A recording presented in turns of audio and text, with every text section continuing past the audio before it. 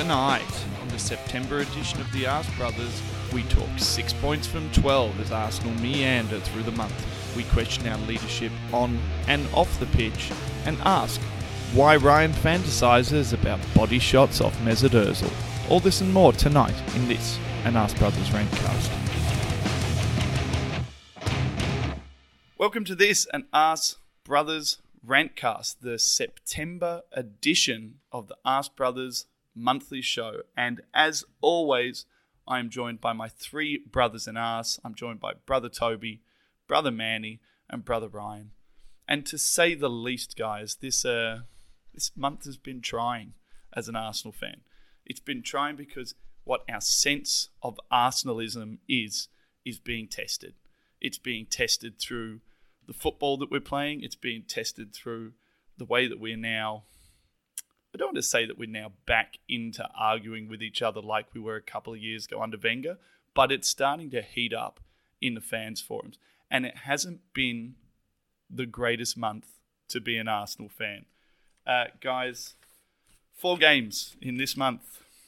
Arsenal 2, Tottenham 2, Watford 2, Arsenal 2, Arsenal 3, Villa 2, and the boringest of the fucking bunch, like pulling teeth this morning, Man U 1, Arsenal 1. Manny, how close are you to just ending it all? Just ending it all and becoming a fucking Crystal Palace fan? No, I'm not gonna go that far. I'm not going that far, but I'm close to something. I'll say that much. I'm close to something. I'm not sure what it is just yet, but this month here, yeah, it's been bullshit to the highest order. Fuck Arsenal this month. For real, fuck them. It's like you're trying to take me back to a dark place, man. Back to 2016 when I was a rampaging lunatic on the fans forums. You're trying me, Arsenal. You really are, man. Don't test me, bro. Don't test me. Oh, they're trying me, man. I'm telling you. Brother Ryan, are you I assume you're feeling the same as what everyone else is feeling at the moment. You're ready to pop? You ready to bring Ozil back into the team?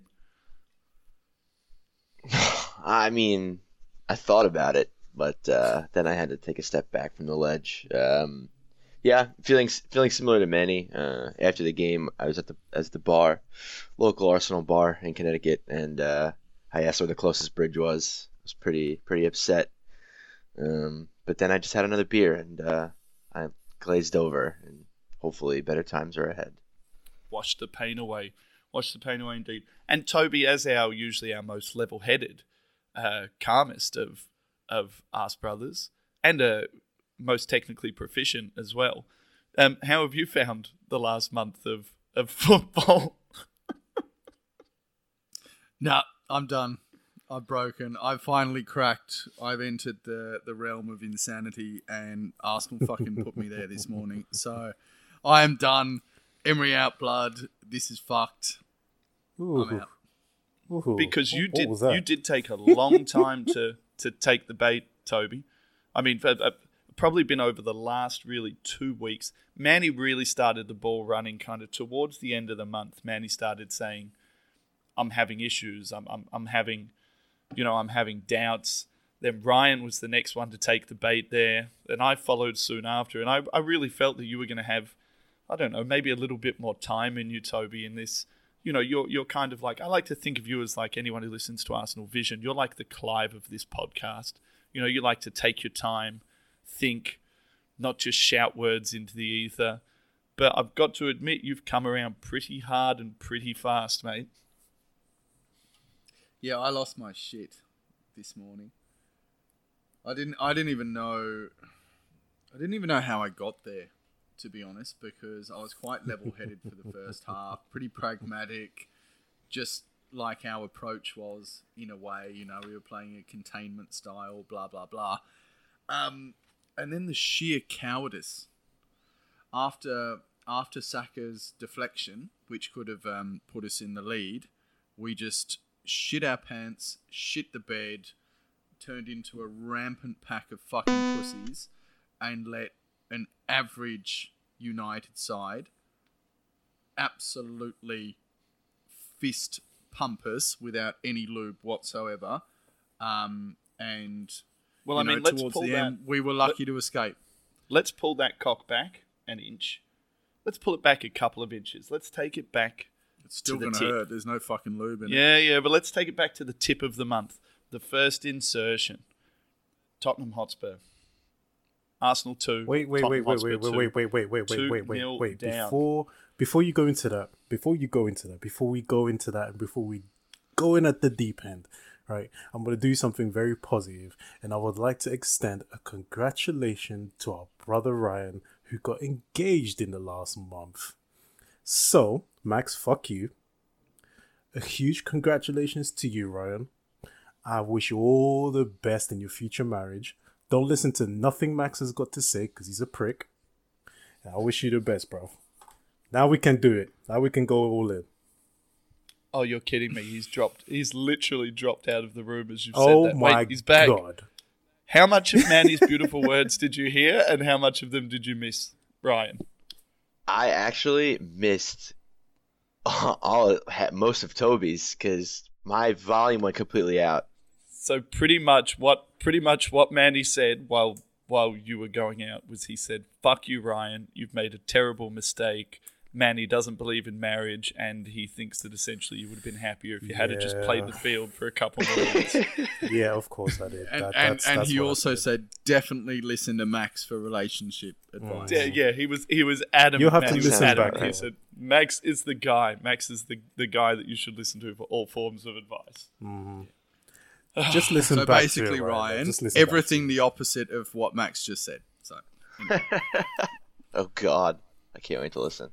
Don't listen to So that bitch. taking it back to the first, if we're gonna let's say that the dick that is currently inside of Arsenal, right? I don't know whether the dick's inside the club or if the dick's inside us as fans. Like if we're a Multiple collective dicks. anus, or if there are A lots bag of dicks. dicks. I'm not sure whether there's a bag or models, but let's consider the last month as one single dick, right? So, and we've had it pretty much rammed in the whole month, I think. Would you guys agree that there haven't been many? I mean, even in the victory against Villa, there were elements of dicking there. And I mean, we're only really concentrating on the Premier League, so we're not looking at the things that happened in Europa. We're not looking at the things that happened in the Cup. But the Premier League dick that's been put inside of it started with the first inch, and the first inch was Arsenal-Tottenham. Again, a game where we go and ditch 2 goals to Tottenham Hotspur, and we've got to come back into the game. And again, a game where we come back into a game and our fans sit there and say, look at the resolve, look at the fight, look at the, look at the way that we don't lie down. But guys, look at the way we just fucking ship and concede goals and chances. And I thought we'd just quickly start at the top of the story and start with the Tottenham story. Manny, an awful start to our month, regardless of the fact that we managed to scrape a 2-2 draw out of it. Yeah, I was in a pub in and around the Finsbury Park area. It was hot in there. I heard some shit in that pub that I cannot repeat because some of it I can't remember now because I had a lot of drinks that night. But it was a pile of shit. I wasn't happy. I left that pub feeling more pissed than I was going in, for the simple fact that the way we conceded those goals and the way we reacted made me feel like, why the fuck didn't you play like this in the first place? Why do you fuckers make so many mistakes and then we have to claw it back? I wasn't going with the narrative that you were just talking about, oh, look at the fight back. We should have never been in that position in the first place. And it's the most experienced players that are putting us in these positions. And I cannot understand what exactly is the plan. And if there is a plan, what the fuck keeps going wrong with it? Nothing makes sense. In that game, nothing made sense, mate. Well, we would have thought that plan maybe would have evolved over the course of the month. But, I mean, immediately after the Tottenham loss, we come up against a Watford. Tottenham draw. With the Tottenham draw, we immediately come up against a Watford, which were, let's face it, I mean, cannon fodder for Man City the week after us. And we managed to go and make that Watford team look like an absolutely world-class team again, and nothing changes. So we move from the first inch of the penis into the second inch of the penis. Ryan, the Watford game was just disgusting. How did you feel? How did you feel in that game? I don't know. I don't know how to feel. Arsenal's been really testing my patience, testing my wherewithal, and watching that game was interesting. You know, we had a 2-goal lead at halftime, and things are, you know, going good. I didn't think we were playing that great, but whatever. Watford are struggling. 3 points. It is what it is. And getting Tom Cleverley a goal wasn't ideal, but still, whatever. We'll hang on. Arsenal will scare us, but we're gonna hang on. It's gonna be fine.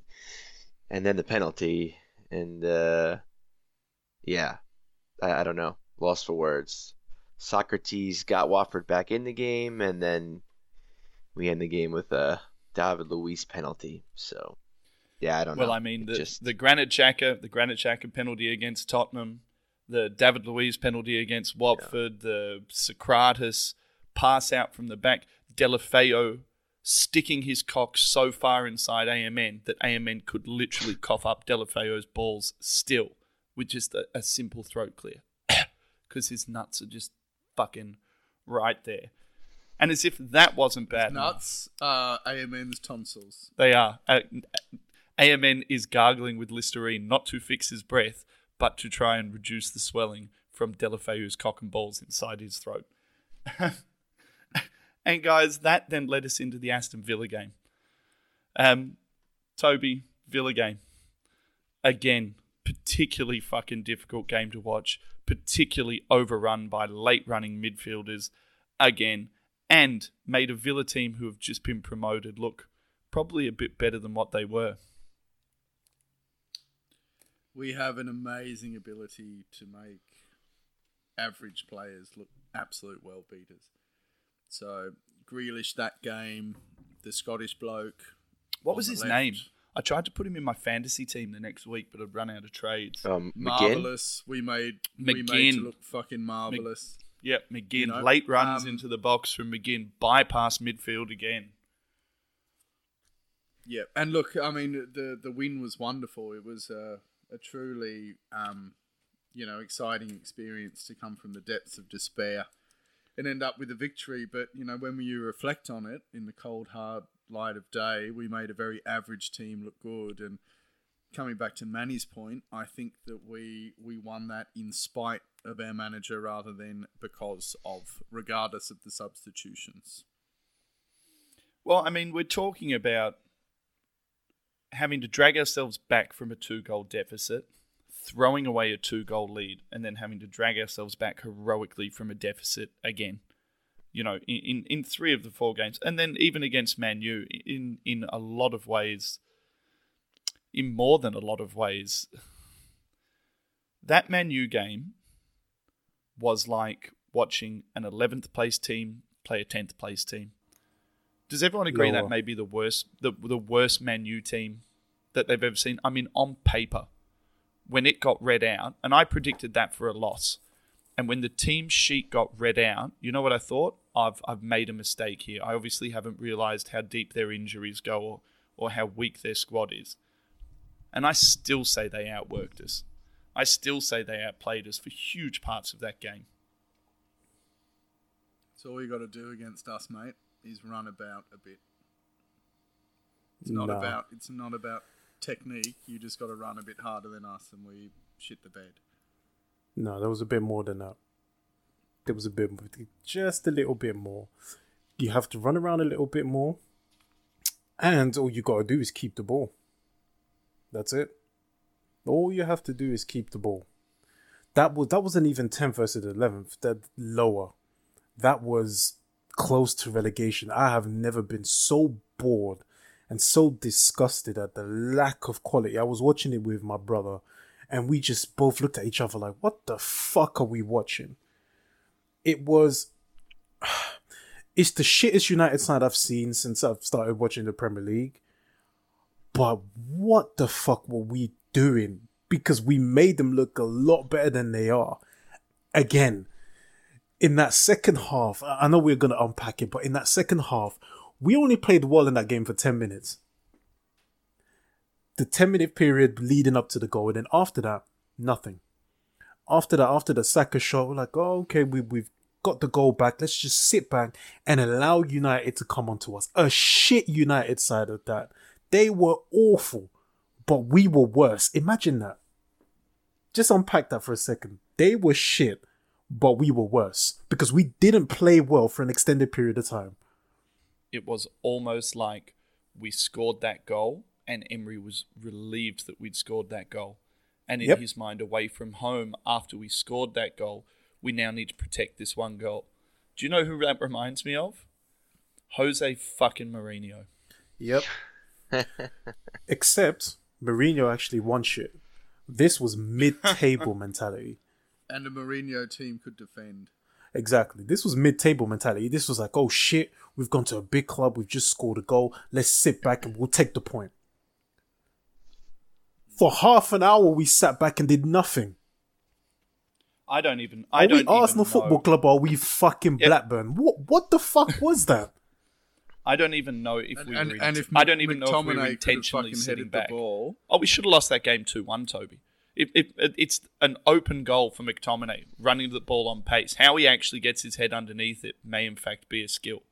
He was free. He was free. That's what I'm saying. No one was challenging him. You could not. I question. And this is the structure. This is the structure that I can't handle. Our set piece delivery was pus-worthy. It was. Yeah. It was Nelson's deliveries were disgusting. Amash to the point. What Nelson? I mean, fucking hell, he was at the end. You've got Xhaka. Xhaka doesn't even take corners anymore, and he used to take them above Ozil. So I don't know what the fuck's going on. Pepe's delivery was horrible. Ceballos' delivery was horrible. Fucking Reece Nelson was horrible. So you've got no designated set piece taker.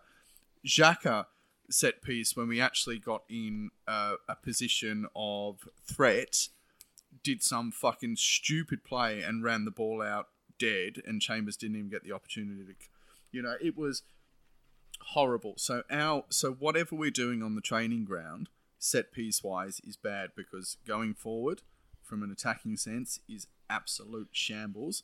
And then from a defensive point of view, we've never been good at defending set pieces, and we showed that. McTominay had an open goal. It was a farce. So on top of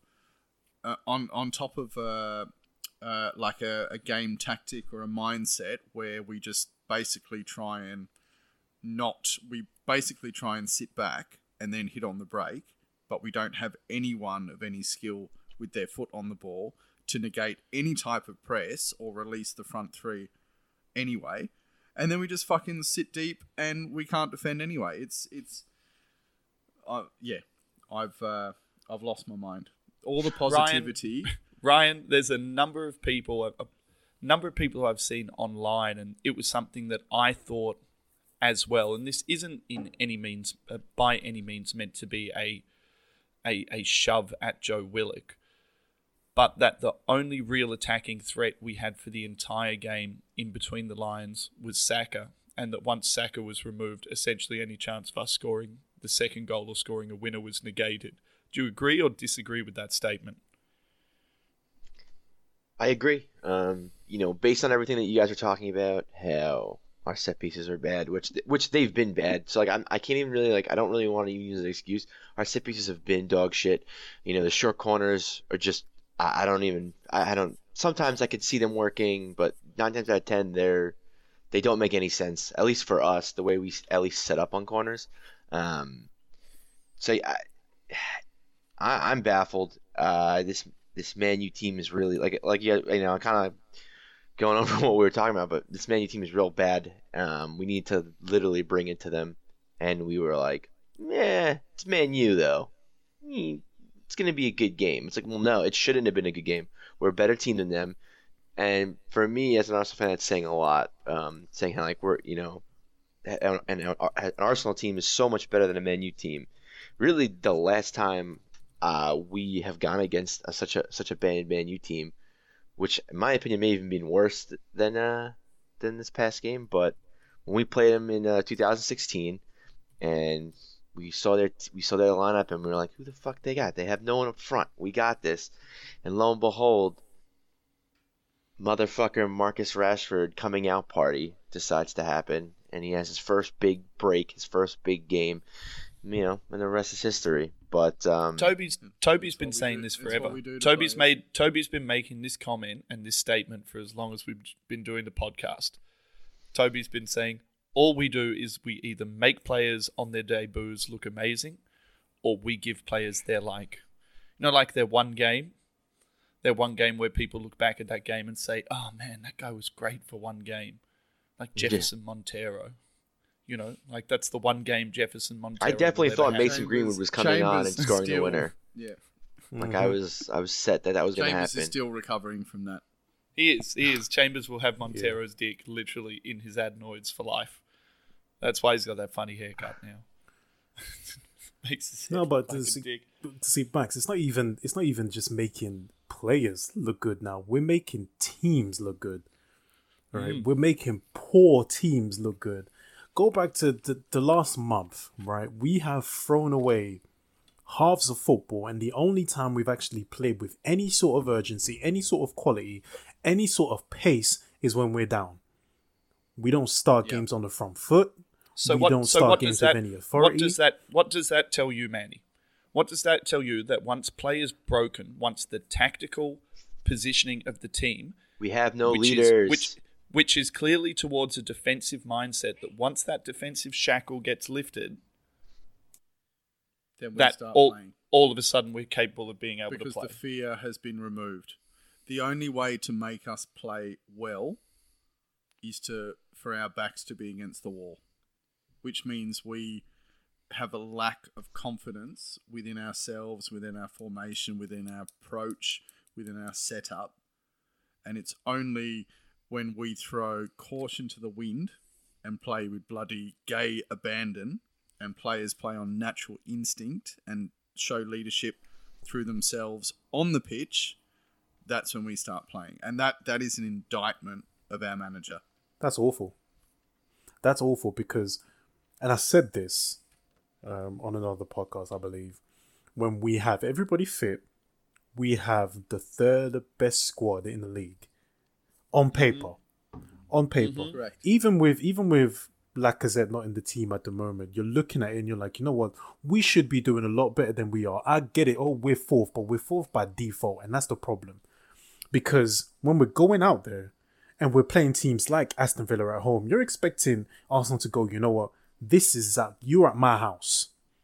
And when you're at my house, you're going to play by my rules. And my rules are, I'm going to walk all over you. Your midfield is not good enough to even look at mine. So I'm going to show you what I mean by this. And we've done none of that in any of the games that we've played this month.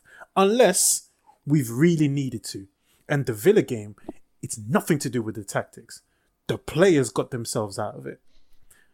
And it makes me sick, man. I'm not enjoying watching us at the minute. I'm not. It's horrible. Well, let's bench digging further into Emery, digging further into the overall kind of outcomes of the last month and what we see moving forward, because we're going to handle all of that in part 3. So, guys, just finishing off this part really quickly, 6 points from available 12 points. Let me just leave that with you to marinate.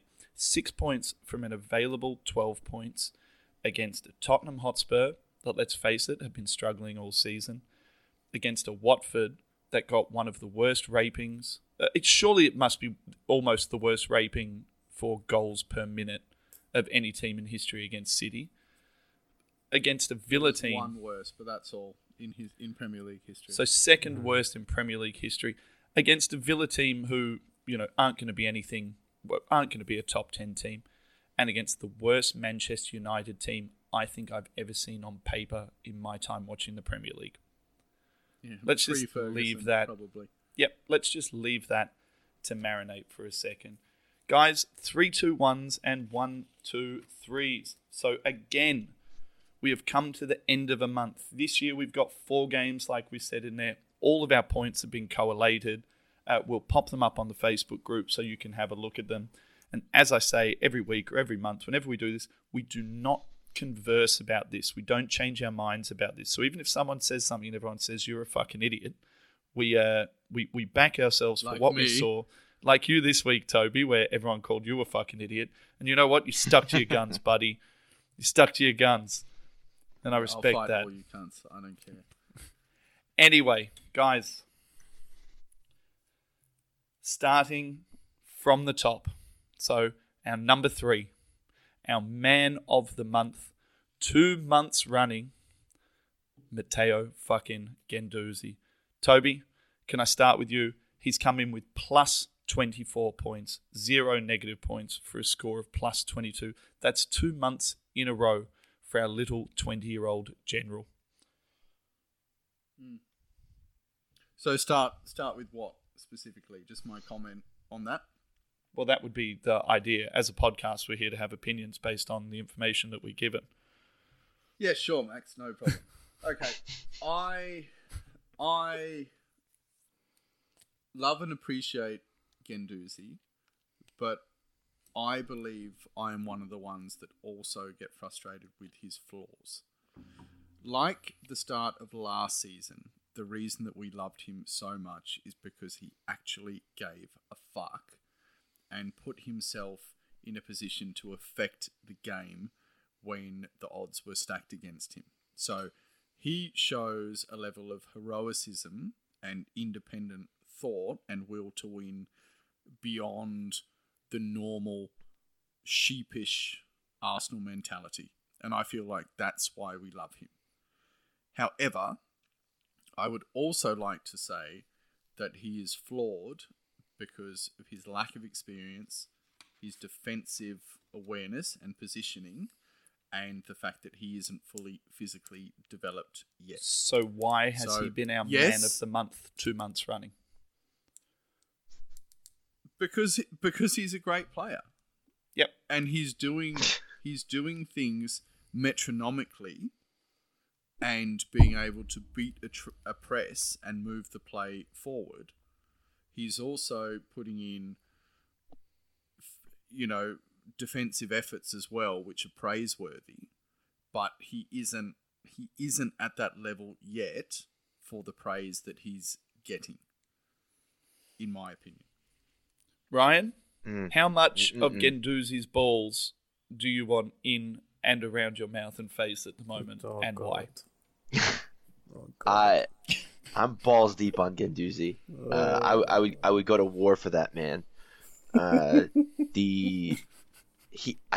love him, man. I don't know. I mean, maybe it's too soon since Ozil. I'm just kind of getting that rebound. I don't know. No one else to fucking love. He's not that good. The passion he showed in the game against Villa when everyone else was like, "Fuck, we're 10 men. We have 10 men, and we're losing to a fucking newly promoted side." I don't know. I don't think he's hit his peak yet, which gives me more of a fucking hard. Isn't that a fucking erection moment? But he's not even that good yet. Just the leadership and just watching him like run at the game in the Man U game, watching him run all the way back, track back, head the ball out, and scream at his team and say, "What the fuck are you idiots doing? Get your fucking heads in the game." Yeah, that was good. The headed clearance. I don't know. I think I'm less harping about how good he is. It's just more of like the potential. And I know that's something I shouldn't be talking about or saying, but a 20-year-old with that much balls, with that much, leadership. I think he's got one. I know we don't have leadership, and that's a problem here, but I just I don't think he's got leadership. I love just his think mentality. he has desire, and I think Yeah. those two things. I think it turns into leadership just shouldn't be because misconceived. our leadership isn't great. I don't think You can either push the You know- card or you can drag the card. And right now, Guendouzi is dragging the card. So he's leading by example. Yeah. He's not sitting there pushing everyone, saying, you go, you move in front of me, you do this. Guendouzi's just saying, I'm going to get the ball and I'm going to go. Manny Riz, the data would imply that plus 24 points, 0 negative points for a score of positive 24 from 4 panelists would imply that this kid has been something special again this month. That's 2 months in a row. Yeah. See, I'm with Toby in the sense that when his flaws do come out, they really piss me off. Like against Watford, I thought he was a petulant little shit. And I felt like that was the game where he really needed somebody to grab him by the neck and go, you know what, you need to settle the fuck down. All right, that was the game where somebody of authority really needed to grab him. But beyond all of that, second half against Tottenham, the only one in that midfield that was driving us forward and trying to get us a goal. Second half against Villa, and he wasn't perfect in that game because the first goal you can say he played a part in it by not following the play. He was ball watching. But again, you look at the mettle of a man when the chips are down.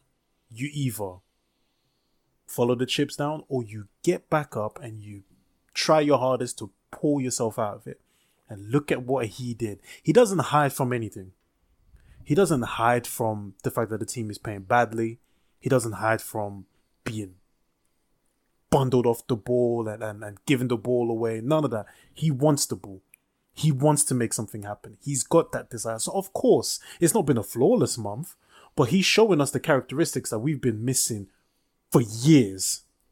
But what he needs, right, in order to move forward, he needs genuine guidance and genuine leadership on that pitch to sort of rein in those flaws when they come knocking, because they are there. He's not perfect, but he's a lot better than what we have. I'll tell you perfect. two Don't things. you dare talk about my man like that. Man, shut up. Brian. Man. I'll tell you two things right now about Matteo Guendouzi. Number one, we have not seen a young talent this impressive since Cesc Fabregas. Right?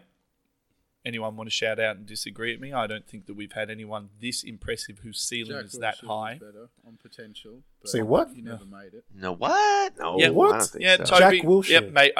No, Jack Wilshere. I would say On that Jack potential. Wilshere had a year that is better than anything yet what Guendouzi has At 16 provided years of age. at as well. 16. Yeah, no, well, to a degree, Toby, I'll agree with you. But as far as actual out-and-out leadership goes, and balls and driving the team, I don't think we've seen anyone who's come into the club this young and wanted to take control of it since Cesc, which I think as an Arsenal fan is maybe one of the biggest compliments we can throw out there. And can I just say my second one is if Mesut Ozil plays the ball to Aubameyang, that Guendouzi plays to Aubameyang for the goal that ties it up against Tottenham, everyone in the world is fucking jacking off. But because it's Guendouzi, it almost goes unnoticed. Not unnoticed, but it's like, oh yeah, it was a lovely ball.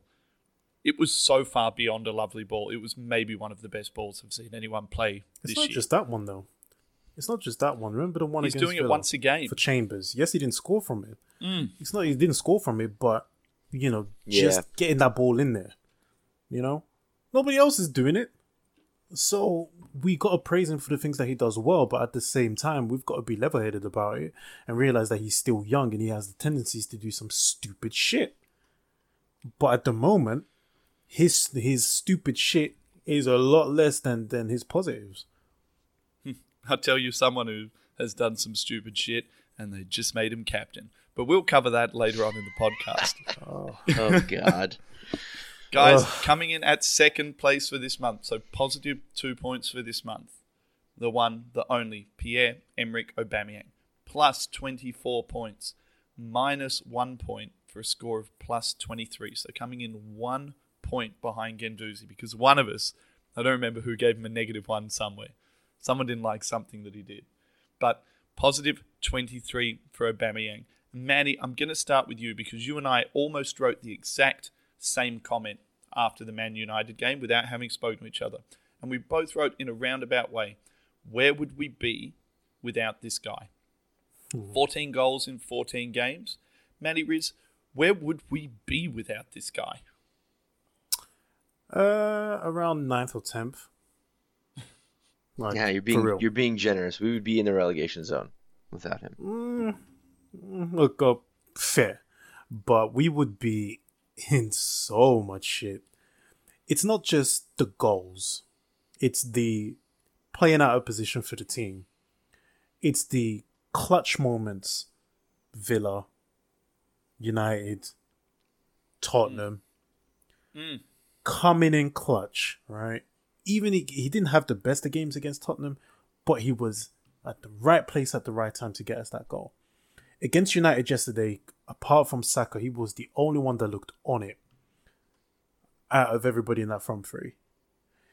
I don't know what, and we said this in pre-season that he looked different. He looked hungrier. And he's showing it. And all those people say, oh, there's a score in big games. Well, you can suck a dick because this guy is turning up. He's scoring goals. And he's not getting the plaudits that he deserves. Cunts like Tim Sherwood still giving him stick for giving the penalty to Pepe instead of looking at it for what it really is. And it's leadership. Leadership, because he's not just like, you know what, I don't want all the goals. Here, have a penalty. Get your confidence up. You don't see that from many strikers. And Tim Sherwood said, oh, you want winners like Kane. What the fuck has Kane won? Absolutely nothing. Listen, Aubameyang has been our saviour this season. Without him, we would be fucked. And if we don't get Champions League, he's gone. So, Toby, you and I were talking about conversion today and how last year Aubameyang seemed to get a whole lot more chances. And this year there seems to be a bit more of a clinical nature to him. He really is taking the small amount of chances that he gets per game.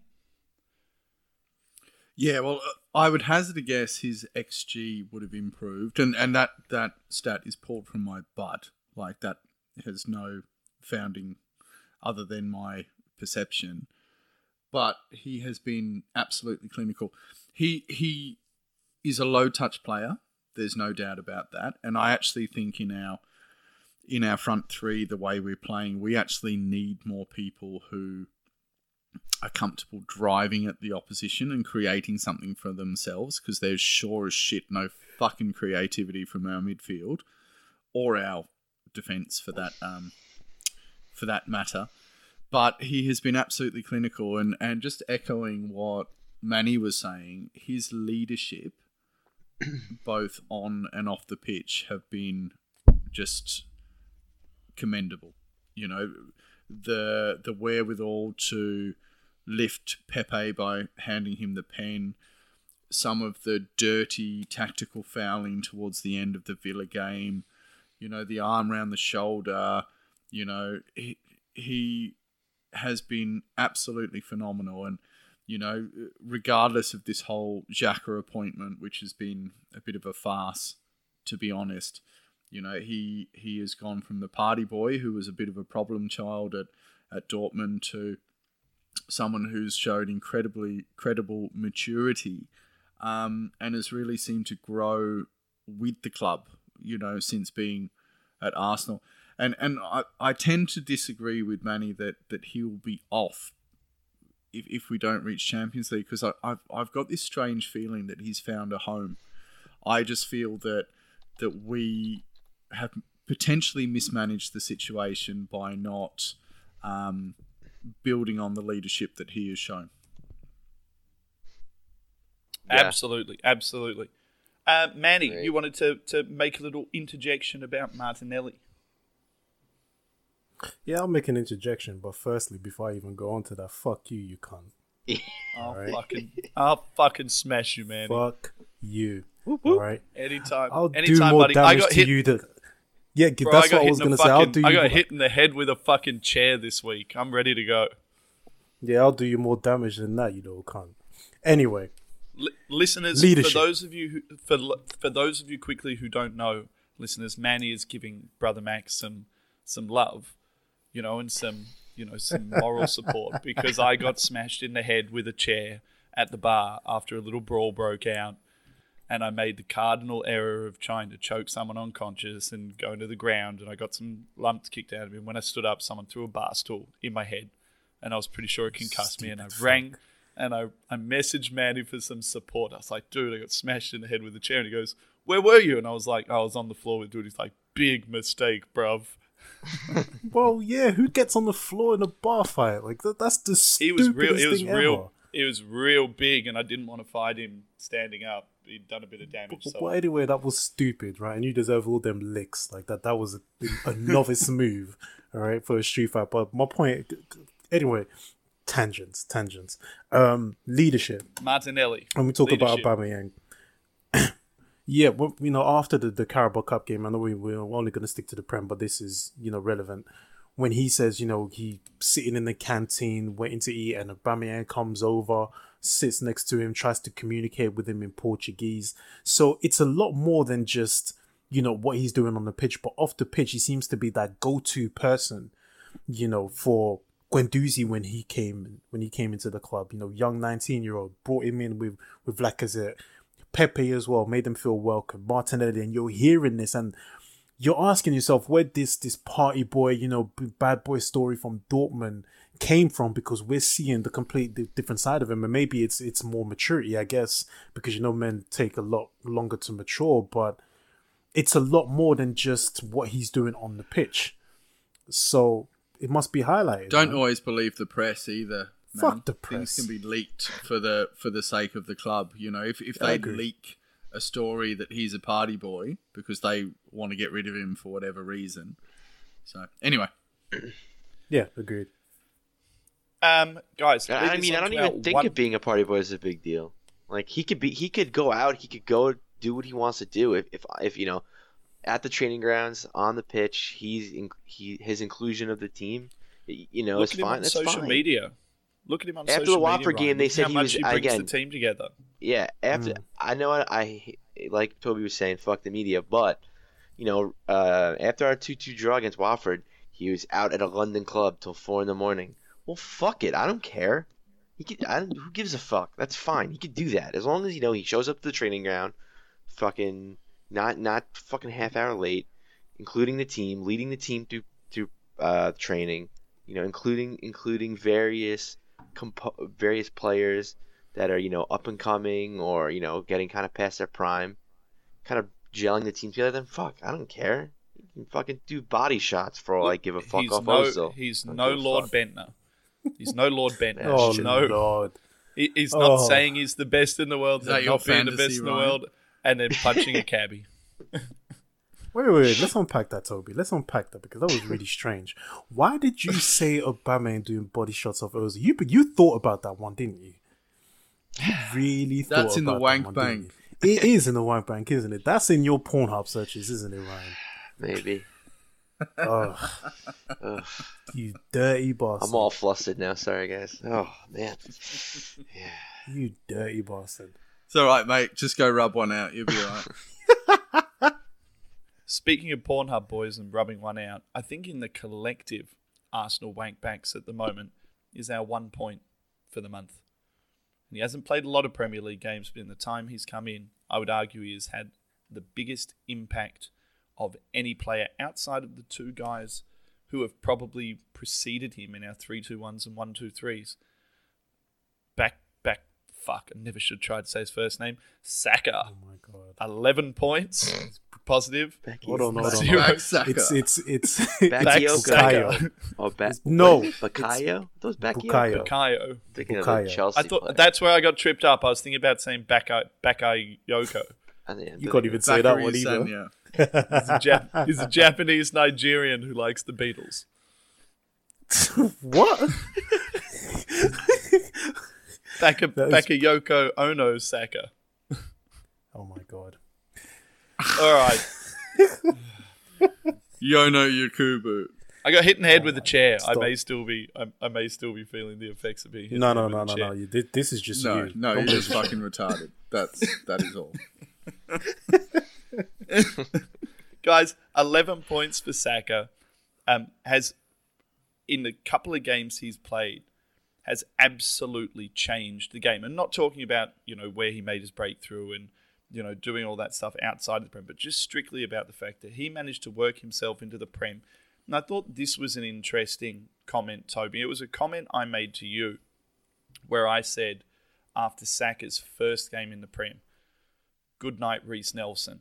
Now, I made that comment not saying that I'm anti-Reece Nelson or anything like that. I made that comment based on the idea that for young players, once you are given your opportunity in the first team, there's an element where I guess it's the first part of the journey is the hardest part of the journey. And if you're good enough, or if you're ballsy enough, or if you take your opportunity strongly enough, you can really drive your way into the team. I think we saw players like Alex Iwobi do it when he came into the team. And for me, Saka did that, whereas Nelson hadn't done that.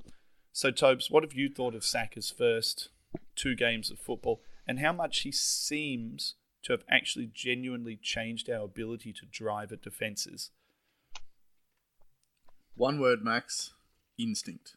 And that is the whole benefit of having a young player who hasn't had all of that coached out of them. If you know one thing, and that is to dribble, push forward, fight for the scraps, because that's what young players do, then that is a benefit to the team. The reason it is such a benefit to this team is because all of the confidence and ad-lib play has been coached out of them. He is important to us because the distances in midfield, from the midfield 3 to the defence to the front 3, is so fucking vast. The only thing we have left is a player that can play on instinct and try and beat a man. He has been phenomenal for us, and I believe he has a huge future, but I also think it is a fucking indictment of this team and how fucking bad it is, and how we don't play together. We don't progress the ball forward. We don't support the man in possession. We fucking hide where we can receive the ball, but in a safe space. The movement off the ball is fucking atrocious. It is borderline pus-worthy. And Saka is exciting because he's playing on instinct and he's driving past men. I'm so excited by this guy, but he should not be the guy that we're relying on. He's a fucking boy and a prodigy, and someone I hope will absolutely fucking kick ass. But I feel that it's an absolute indictment on our team that we have to rely on him like we do. Ryan, what's Saka done in his starting opportunities that Nelson has failed to do in his starting opportunities?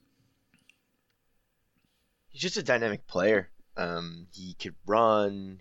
He could, he could dribble through a few guys if he needs to. And kind of like Toby was saying, his instinct is really good. And I think for me, the biggest difference with him is just watching him kind of work his way around the 18 and even inside the 18. And, the last person we kind of had that was in that position that was sort of like Saka was Wobes, and watching him inside the 18-yard box was him trying to talk to a hot girl and say, my name is Alex. And he just watching Iwobi just stutter and not know what the fuck he was doing inside the 18 was just, it was pretty depressing. But now, watching Saka, it's just a breath of fresh air, and, watching his enthusiasm, his willingness to work. And with that, he has his technical ability, and, he's not afraid to take on a fucking guy or two, which I'm excited.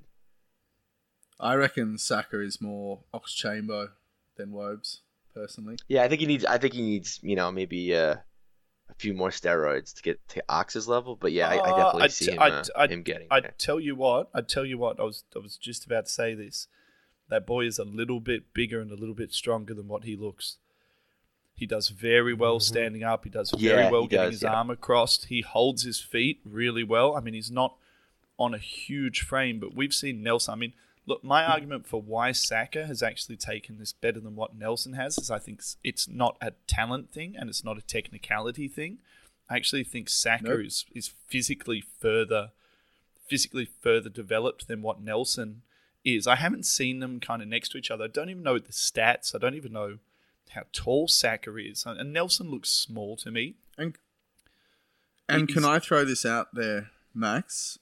I think Nelson has all the potential in the world. Saka just has more of the attributes to bail out Emery.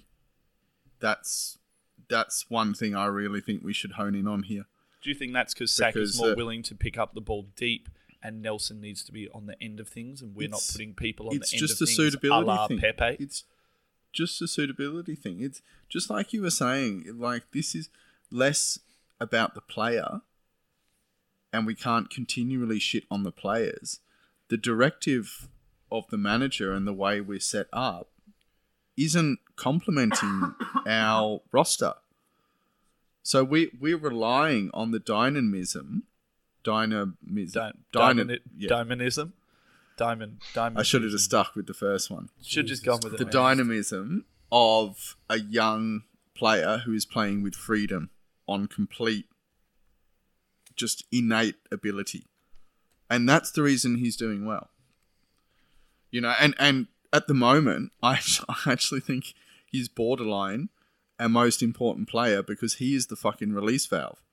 Not from the centre of midfield, not from an attacking floating 10, not from a deep laying playmaker. He's the only one with the ability to drive forward and make something happen from nothing because we're so structured that we have no attack. Well, speaking of ability or lack of ability or lack of... What's the word I'm looking for? Lack of standing up to what they were actually meant to be. It brings us into our negative points, guys, for this month. Coming in for -1. Pepe. And a stark contrast to Saka. Pepe, we've got +2 points, -13 points for a score of -11. Manny, is it simply the system or is it the step up from French football into Premiership football that's holding Pepe back at the moment? Because a lot of us thought we were maybe going to see after that penalty went in a little bit of growth. And do you find it interesting that his best performance may have been in a half against Liverpool? I think it's a combination of both. I think with him, playing in the African Cup of Nations, you dirty bastard. Him playing on, until July, coming into a new country, big price tag. The system is not allowing him to fully thrive. He doesn't have, an overlapping fullback to double up with. He's being played, as a striker away from home in a few games because he's not being trusted to track back. He's lacking, confidence. He's not being bedded in slowly, slowly but surely he's being thrown in there, and it doesn't help that there isn't a midfield connector to get him the ball frequently enough. But all of that aside, we cannot escape the fact that he has been poor. But we need to stop putting so much pressure on the guy because there have been a lot of players in the past that have come with big reputations and it's taken them a while. It took Bergkamp a while. It took Thierry a while. It took Pires a whole season. And we all know where that ended up. Right? But let's not ignore the fact last night he was shit. Everything he did was worst game? Awful. 100%. Somebody not even close. 100%. Somebody made a photo of him with, Gervinho's haircut and forehead. He was that bad. And it is, in the game where Saka, had the most tackles on the pitch of any other player and roasted Ashley Young and pressed him and harried him on the other side, Pepe looked like the youngster. He looked overawed. He looked frightened. He didn't know what to do. That is a great comment, Manny. That is a really poignant comment. Pepe looks like a kid out there at the moment. Even his facial expressions. Saka looks like he's growing, and he looks like he wants the ball. And even when he's getting taken down, he's sort of turning around to the ref and being like, "Ref, what am I meant to do? The guy's got a handful of my shirt." Pepe almost has this like deer in a headlights look about him at the moment, and I wonder if he's not only struggling with the price tag, but if he's struggling with the fact that he got brought into the team into a position that we required from the start of the season, and if maybe wouldn't have been smarter. You know, I know everyone's not a Mkhitaryan fan, I know that, but that by the time we tore Mkhitaryan out of the team, it basically meant it was Pepe or bust, and that's a huge amount of pressure for a young man to take on board. And I wonder now, I was really hoping that Nelson was going to come on and have a good impact against Man U, which he didn't. He was garbage, absolute garbage. But I hope that he was going to come on and have a good impact. So I thought maybe that's the best thing for Pepe now. You know, a couple of games where he's coming on for 30 minutes and he's able to actually provide some impact. What he needs... What he needs is... that, and he needs an arm around him, and what he doesn't need is idiotic Arsenal fans slating him already because his price tag is a lot more important than what he's actually going through and what it takes to actually bed into a new country, learning the language, learning the league, learning your teammates.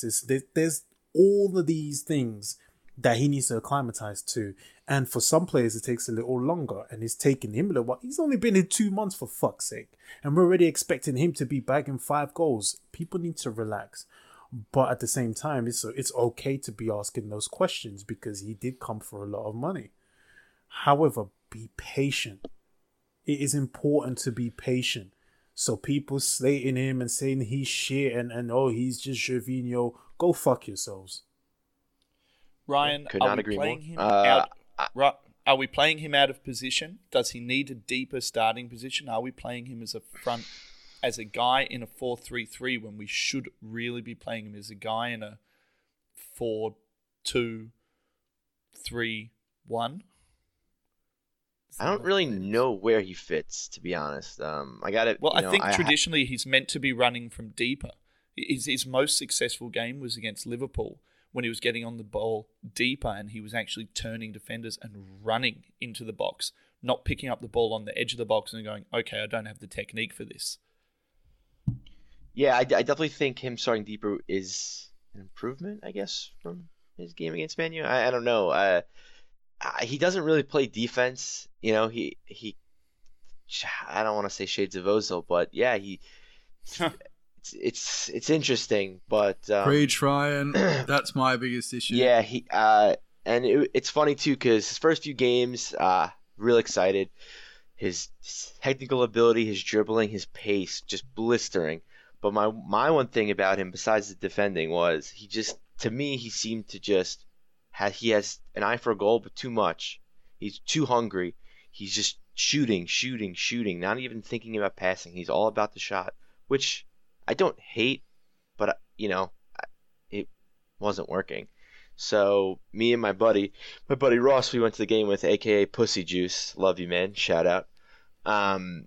We were talking about Pepe in great detail because he's a huge fan. And I was kind of bringing up the fact I think he needs to kind of work into the midfield more, pass the ball around, kind of play everybody in the game instead of just hugging that line and just trying to beat everybody to it, cut in to the 18 and shoot. I started seeing him. He started kind of doing that. He started passing a lot more in this game, but I'm sorry, it was definitely his worst game in an Arsenal shirt. And I don't know. I want to say he needs better. Yeah, he needs coaching, but is our coaching going to be enough? Mm-mm. Is it going to get him over the line back the way he is? I personally don't think so, but I don't know. It's very, very interesting time as an Arsenal supporter with new blood coming in, new signings coming in, who we need to make an impact because we need Champions League. And, you know, with it being a vital year for Emery, I don't know. It's very, very, very dark times. Well, we're going to talk about that vital year after we've finished up these 3-2-1s.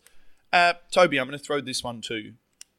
Coming in with -2 points for us for the month, Ainsley Maitland-Niles. Positive 1 point, minus 14 points for a grand total of minus 13 points. Do you think that AMN has reached his limit of being a right back and that maybe he's been reading a little bit of the social media and this is his way, in some way of saying, this isn't me, this isn't what I want? Or do you just think he's finally been found out, having been moved from being a central mid to a wing back, and then this year being moved from a wing back to a right back? The main thing, Max, is moving from a wing back to a right back. So he can have a lot of his forward-thinking attributes in play as a wing back. He can also play in that position as almost like a pseudo right-sided midfielder, and that's where he really progresses the ball well when the game is in front of him. He has done well with his stand-up defending previously, but his positional and definitely his tactical awareness positionally at right back is difficult for him. And yes, of course, he's getting found out, but the main thing where he excelled was as a wing back, you know. So he has been broken a little bit the last few games with a very disjointed team. Don't forget his assist was it for Newcastle, and that showed his positive influence on the game when it was a pretty like docile performance from the team. But yeah, look, he has been broken a little bit, and he's a young man, and he will be inconsistent. He hasn't been training in that position for a very long time, and I think he needs a bit of time on the bench, to be honest, to be protected. Funnily enough, with our discussion previously and how well Chambers has been playing, you know, I actually feel like Maitland-Niles' physical attributes would have stood up better to their left winger. What's his name? James, the Welsh bloke, in this particular game, just from the sheer ability to track back and his pace and athleticism. I think AMN's just devoid of confidence. It's a real difficult. That's where that decision gets made. Pardon? It is devoid. AMN is devoid of confidence now. I think that's where that decision gets made. He's been broken. He needs a bit of time to be sat down, maybe be reintegrated into the team in central midfield or on the wings in the lesser cup competitions. But I feel much like Oxlade-Chamberlain in the past, his versatility will actually slow his progression. And it's very hard for me to see a way back into the central midfield team for me. And really, I see him as now as a second or third choice right back. And it's a real shame. It's a real shame because I think there's a quality player in there. So, guys, I really want to move on. Yeah, well, I don't think it's going to happen. Guys, I really want to move on quickly from AMN, primarily because the guy who got our -3 for the month shocker needs to be spoken about in depth, and we're also going to roll this final piece of the conversation into the captaincy debate. And then probably off the back of that, Manny is going to start shouting vigorously into the microphone about Emery's tactics, the constant selection of the man. Really, basically, at least the next 20 minutes of the podcast, I imagine, is going to be taken up by a conversation about Granit fucking Xhaka. Oh, captain, my captain, for the 4 games, 0 positive points, -28 points for a score of -28. Now, it is clear to almost every single Arsenal fan out there, even the Granit Xhaka apologists have started to falter at this point. That Granit Xhaka... Not all of them. I'll tell you what, maybe not all of them, But much like it was with Ozil prior to him, people who were staunch 100% Granit Xhaka fans have started to falter. And even those people who are Granit Xhaka fans took issue with him being made captain. Minus 28 points is fucking ridiculous for a month. And the thing that has bugged me the most, we're going to roll it into one of the questions that we had set up. The thing that bugs me the most about this is if I was setting up an Arsenal midfield 3, I would not have Granit Xhaka as an anchor. The man is not an anchor. If he has no lateral movement, if he can't get from sideline to sideline, and if he gets turned as easily as he was turned, particularly against Villa, late runners coming into the box, the man has a turning circle of a jumbo jet. If you were setting up a midfield for Arsenal tomorrow and saying, how do we counteract this? I'll tell you what, for 8 out of 10 Arsenal fans, you counteract it by either removing Xhaka from the team completely, or maybe playing him on the left of a 3. Boys, Manny, let's start with you. Let's start with the discussion. Let's start with the discussion on the tactical use of Granit Xhaka and how he is really starting to slow the team, slow the build-up, and make us so poor in transition. Let's just start there as one part to unpack it. Right. It makes no sense, Brother Max. It makes absolutely no sense to anyone why you would have the most immobile, error-prone player playing that position, playing as the last line of the defense before the defense. It makes no sense whatsoever. Watching back the Watford game, he cannot go from one spot to the other quick enough. He is so slow. And the tactics are exposing him further to our detriment. To have him there, knowing that he is so immobile, because you want him to build the play from deep, makes absolutely no sense, because you are asking him to build the play, you're asking him to intercept, you're asking him to make tackles, you're asking him to track runners. He can't even do one of them without making a mistake. But you're asking him to do 4 different roles at once. If you are going to persist with this guy, which is what he's going to do, you have got to have somebody next to him in order to do that job, so then it allows him to build the play. That's not what I want. I don't want him at the fucking club. But if Emery's going to persist with him, then you find a system that is going to allow him to do that. There was, a couple of times yesterday where he played a few balls out to Chambers and it was good passes. I'm not going to take that away from him. But if you want him to do that consistently, then why don't you have somebody next to him in order to do the dirty side of it? Why are you making him do this job and that job and that job and that job and then expecting him to build the play as well? It doesn't make any sense, Emery. It makes no sense. I mean, this has been my argument for probably the last 4 weeks. If you need to squeeze Granit Xhaka into the team, then you need to play a midfield 3 and you need someone who has lateral movement, so goes sideline to sideline. That guy in the team is Lucas Torreira. That is the guy that we signed. Whether Emery wanted him signed or whether Emery wanted a giant 6'4" black man named Gonzalez signed, it doesn't matter. You're the coach. You signed as the coach. You didn't sign as the fucking manager. You signed as the coach. Now, your role as the coach is to make the best 11 pieces of the puzzle that you have at your disposal make, like, the best picture. Like, not a Picasso. Like, don't just smash pieces of a puzzle together until it looks something like a face. Like, build a fucking face, cunt.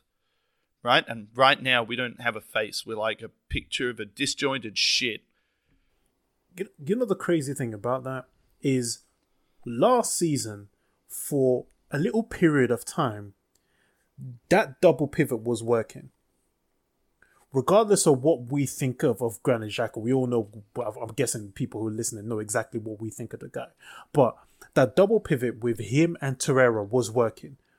Particularly in the big games at home. Particularly, against Liverpool, against Tottenham, and that 22 away to Fulham, against Leicester.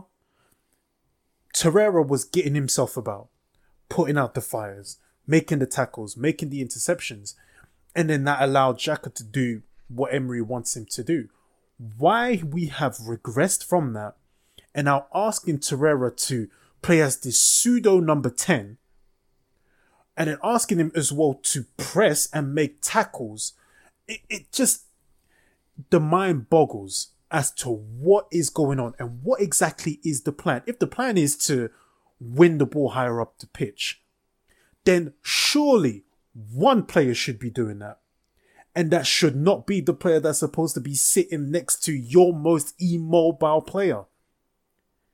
It should not be Torreira going to chase the fucking ball high up the pitch. It doesn't make sense. This is why you play a midfield three. One midfielder should be doing that job, and it should not be the member of the double pivot. Makes no sense, mate. Toby, you've had some pretty strong words to say on the whole Torreira thing recently, predominantly why he is being deployed in what you perceive as more of a Kante-esque role, or not the original Kante role, but I guess the Chelsea Kante role.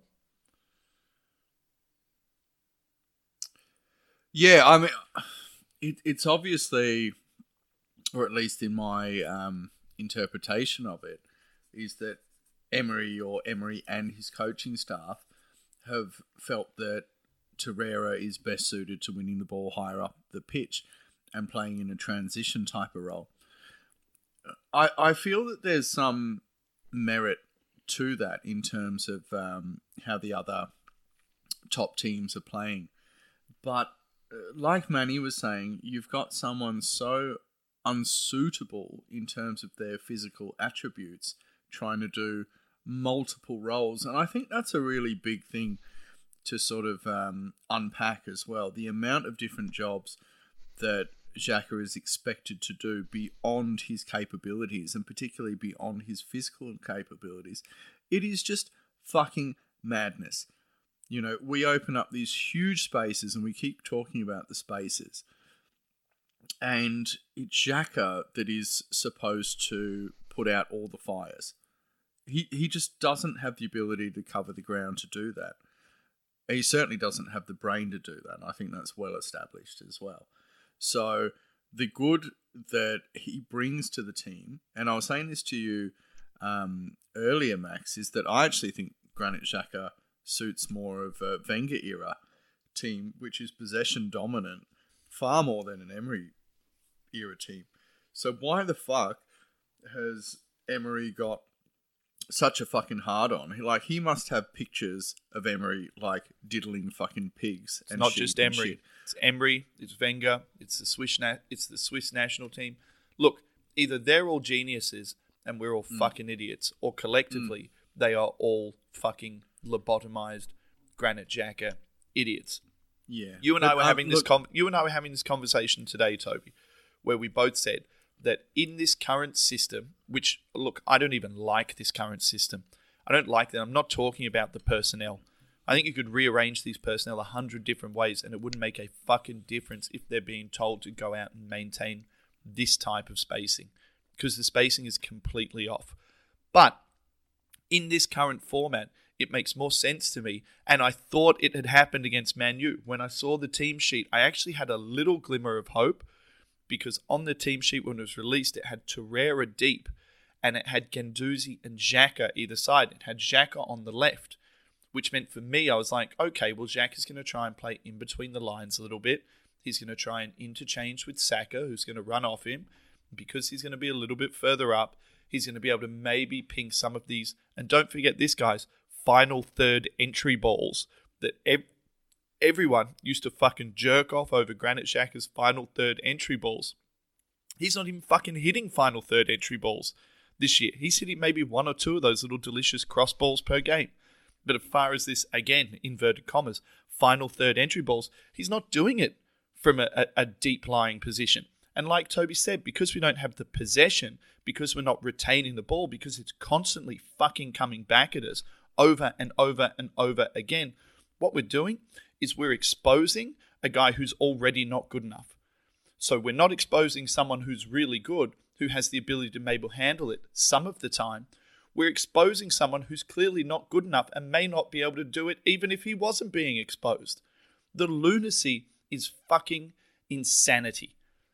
And surely at some point, if you look on the balance of the last 4 games, someone within that coaching staff have to be sitting there and touching Emery on the shoulder and saying to Emery, we need to do something about this. We need more mobility deep. And can I just add that Guendouzi and Ceballos in particular both love to touch the ball lots and leave their defensive positions, which fucking constantly exposes Xhaka. So the midfield unit does not work together. Toby, my rebuttal to that is, as the captain, as a senior player, isn't it your fucking duty to grab one of your teammates and tell them, sit right here, do not move, I'm being exposed? Because it seems to me... No argument against that, Manny. Because it seems to me that... In terms of leadership. Yeah, because we're talking about him being exposed of his flaws and players leaving their defensive duties. But the coach. The coach, though, Manny. Yeah, the coach. There's that too. But when is one of these players going to take responsibility? And we're talking about Xhaka here. If he is going to be the leader in that midfield pack, right? Isn't it your job to go, Mateo, sit right here, do not move. 15, 20 minutes, sit here and protect me. Help me protect the defense. Or if things aren't working, as the captain, go and speak to your coach and go, listen, this is not working. We need to change this. I reckon, Manny, the captain, and I'm sorry to butt in here, but I think the captain speaks for the coach. So it's kind of like a general type of situation. And I honestly think that's why Emery is so fixated on Xhaka, because he's the one that they have, whatever that personal bond, he is the voice for Emery on the pitch. He just doesn't deliver it. He doesn't even have a voice. That's the problem. He doesn't have a voice. I have never seen that guy actually lead. And when I mean lead, not just from his performances, but tactically. All I've seen him do is throw his hands in the air, moan, complain, point fingers, and look to shirk responsibility for mistakes that he makes. I love today against Man U when he walks up to the players and he points at his eyes. So after Aubameyang scores that goal, he runs up to the group of players, Xhaka, and he's like, everyone open your eyes. Everyone keep checked in. And if I was a player on that team, I'd be looking at him and be like, motherfucker, you open your eyes. You keep yourself checked in. Exactly. I can't remember what I said this, right? But as a young player, how must it feel when Granit Xhaka comes up to you and tells you are making a mistake? You can just go, hold on a minute, you lanky streak of piss. You've made the most mistakes in the whole league, so how can you tell me about my mistakes? See, the thing about being a leader is you take responsibility for your actions and you hold everybody else accountable. But it's fucked up when everybody else can turn around and go, I'm holding you accountable for your fucking mistakes, you can't. So how the fuck can he be the leader of this team, mate? It makes no sense. Nothing makes sense, bro. I really want to know what happened and how he was captain. I don't know, because it leaked at the end. The team voted. Bullshit. I don't believe that happened. Holding said it. Again, that doesn't mean it's true either. But because I want to be so angry at Emery and I want to be so infuriated with him being our captain, but if our players voted for him, and if I don't believe it either, but but if that's the case, if the players did in fact vote for him as captain, Ryan, if my staff come to work, if my staff come to work and they say to me, Max, we want to change this, and this, right? As a good manager, as a good business owner, I sit there and I say, yep, cool. I've listened to what you've said. you're wrong. Shut the fuck up and do it the way I tell you to do it, because I have 20 years experience doing this. Occasionally, more than occasionally, I'm very lucky with the guys I work with. More than occasionally, the guys will come up to me and they'll say something. I'll be like, great, okay, cool. We obviously need to change that. Everything about this club, everything about the way that we operate on the pitch right now, everything about, even the whole way down to the selection of Xhaka as captain, is all being driven by one man, and one man alone. And this is the conversation that we need to start up right now. And I'm going to start it with you, Ryan. I'm going to start it with you. I'm going to give you the floor for a second. Unai Emery was a better manager last season. There was more of a game plan to Arsenal last season. Unai Emery has lost the plot, has lost his own confidence, and appears to, in a way, have lost the confidence of the team. Agree, disagree, comment. I don't know. I just again, fuck social media, or not fuck social media, just fuck media in general. But it's tough kind of sifting through all Remove the all the bullshit then, Ryan. all the Just reports, look physically at the football this year and tell me the football this year is better than the football last year when he fucking took over from a Wenger team. Oh no! Obviously, it's not. What happened to Cutback FC? What happened to a team that drove to the byline? What happened to the goals Max, with shut up and let the guy Bellerin speak, interchanging with Ramsey? What happened? What happened to any of these? I'm trying to get Ryan to make a decision and stop trying to play. Shut the fuck nice up and guy let him card. speak. Shut up. He's let him just given speak. Ryan like 50 fucking decisions and just thrown it all at I him. know. I feel like Poor getting Ryan. Xhaka. I feel like getting Xhaka on the And field. I shut don't the know hell what up. to Ryan. do. Mute yourself and let the man talk. God, Alright, I'm Jesus. muting. Asking a question and then answering a question and then asking another one and answering it. I'm so fucked up about it. Go, though. brother I Ryan. feel the need, but Go forth and prosper. To me, it comes down to this. As a manager, your captain needs to be somebody that you trust, that sees your vision, and can carry it out on the field. Now, does Xhaka do that? I don't know. I don't know what Emery's vision is because we've been playing like shit. Now, do we think that the players voted for Xhaka and want him to be captain? I don't believe it, but it's what we hear.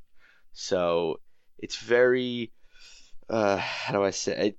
It's funny because it's something I've been struggling with the past week because I don't, and I think I said it in our chat. I don't really know who I want to be mad at because we're fucking up. Emery is fucking up. That's a fact. He's fucking up with his 11 in certain games, with his formation, with his tactics. He's done that. It's a fact. He's done that. And Xhaka just he's led. All the fans of Xhaka are like, oh well, he's led every team he's came into. Cool, but this is Arsenal fucking Football Club. This is the biggest team he's ever gonna fucking play for, and we're too big for him. And we need a captain who is gonna. I don't think we need a captain that's gonna essentially carry out Emery's thought process and carry out Emery's play style. But we need a captain that's gonna hold these guys together, band them together, and say, "Hey, fuckheads, we need to push forward. We need to." I think we need more of a captain that's more of like a motivator. And it's tough. I like Aubameyang, I like Lacazette. Holding could be there in a year. Same with Guendouzi. But I hate to say, people are talking Emery in, Emery out. I don't think Emery is long for this world. And to me, cynicism, why keep him on? Why, if we know he's not leaving, if we know we're not getting rid of him, why is he still here then? I'll take Freddie to fucking be the interim coach. If he's not long for this world, get him the fuck out of here. I'm not saying I want him out of here, but if in the dressing room, if there's uproar, if there's this, if there's that, get him the fuck out. Sorry, Manny. The floor is yours. I don't know what to do I'm anymore. gonna coin a a phrase that Clive from Arsenal Vision used, and that's when somebody shows you who they are, believe them. So if I invite you to my house and you steal, you're a kleptomaniac and I will fuck you up. So Emery has shown us in the last few months who he is, which is a conservative and indecisive manager who is not bold enough to make the decisions to take this team forward. And possibly he is a poor coach, because within this team, they are bad, but they have strengths. And it's crazy that their weaknesses are prospering more than their strengths. These players are not thriving because of his coaching ability. They're thriving because of their own ability. And I'm talking about Aubameyang here. Saka, Guendouzi. It's nothing to do with the coaching. It's themselves who are dragging them through these matches. The captaincy issue for me was a shitload of cowardice, because we knew he was going to pick him. My problem is, if you're going to have a vote, I'm not against the vote. I'm not against democracy within the changing room, but do it in pre-season. Why are you doing it now? Why are you dragging it out and turning it into a circus? The tactics, there's no structure. There's no organization. There's no communication. We've regressed, and that's to do with the coach. Now, I've got a question to throw out to you guys. If Emery has shown his hand, should we accept it, or should we go, no, this is bullshit? I think that the club will support Emery until the end of his second year, almost regardless, unless there is an unmitigated disaster. And my argument around this is as such. You always have to think that the person that you're bringing in is going to do a better job than the guy who's there currently. And if I look at the way a lot of other clubs operate within the Premiership, the constant chopping and changing of managers and creating a culture of chopping and changing of managers, every time you bring in a new high-level manager, that manager requires investment. They want their team. It undoes the work of the person behind him. I think the fact that we're now in this process or this ideal of bringing in coaches, not bringing in managers, in one way that should make it easier for us to do it, but in another way it actually reduces the amount of skilled professionals that we can get in. So if you're looking at, say, the top managers in the world, I don't think Klopp would come in under a sheerly coaching role. I don't think that Pep would come in under a sheer coaching role. I don't think that Max Allegri would come in under a sheer coaching role. So I think what would be smarter for the Arsenal board right now to do is to say, okay, this guy is not going to be here into his third year. It's unlikely that we're not going to be in and around the top four. There's not going to be some giant unmitigated disaster. I don't think where we finish 7th or 8th, because as Manny said, I just think purely on talent, on what they're doing, not what the manager's doing, we'll have enough. I just think the board will be sitting there looking at it saying, we gave him a 2-year contract with an option for a third. Let's see out the 2-year contract, and we should be in the market now looking for the guy who's actually going to take us forward with a playing style in the future. Yeah, well said. I agree. I think that's something we need to look at. But the search starts now.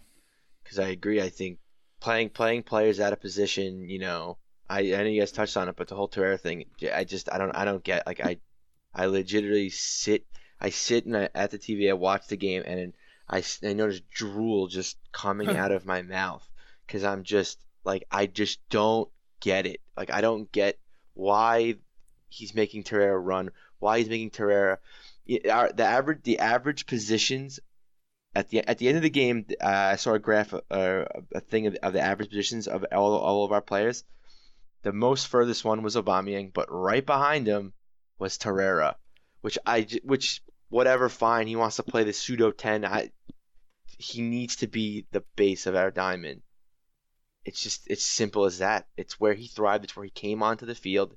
He came into the team. It's what he did best. And we're going to fuck with that because Queen Granit Xhaka is not happy. Our captain's not happy. I don't know. Toby, what's your input to the Emery conundrum. You've come around this week to an idea that maybe it's time, or not that maybe it's time that Emery left, but you've come around to the idea that maybe you've seen enough. Do you think that Emery stays until the end of the year, or do you think Arsenal pull the pin on the grenade and blow it up? Look, I think he's fulfilling his role at the moment by maintaining top 4 position. I think what Manny was reflecting on before, which was in agreement with Clive's perspective from Arsenal vision, is that Emery has absolutely shown his true colours. And that's what we're going to see. We are seeing a conservative manager that doesn't know how to hedge his bets on a particular style of play. So he's been handed a plethora of attacking options, but he can't commit to it. He's trying to play like a real 50-50 split. I feel like we've seen this, like with the PSG. Was it Real Madrid and Juve, or was it Barca and Juve? Twice giving up a 4-goal advantage. I think we're seeing that this season. How many times have we started well, sat back, had to come back? This really does seem to be a pattern. I don't think at the moment there is a better option directly under this particular structure that could perform in a technical director type of role. Who under a technical director type of role. So I don't see a need to change right now. If we were languishing in 6th, 7th, 8th, 9th, then we could be pulling the pin at any time. And I in response or rebuttal to my own argument, I actually reckon the Aston Villa game was make or break. And luckily for Emery, his team stepped up to save him. We got to keep going with what we've got, but he is grossly underperforming, and he is showing himself a highly conservative manager that doesn't know how to blend the attributes within his team. So it's a real clusterfuck at the moment, and we really need to find solutions.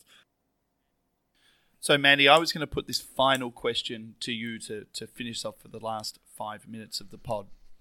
And it goes a little something like this. Is the reason why Emery can't commit to a style of football that the two players who most directly contribute to his style of football are yet to make appearances in the team? And that is his right back in Hector Bellerin and his left back in Kieran Tierney. And do we need to keep our powder very, very slightly dry, despite all of our disdain, until we see an Emery team with the attacking talent in the positions that he requires to maybe make his midfield work? No, I'm not buying that. No, I'm not buying that. I'm not buying that because I'm not buying that because of how we're playing at the moment. So the midfield, the openness of the midfield, you can't tell me that having overlapping fullbacks is going to make us better in that respect.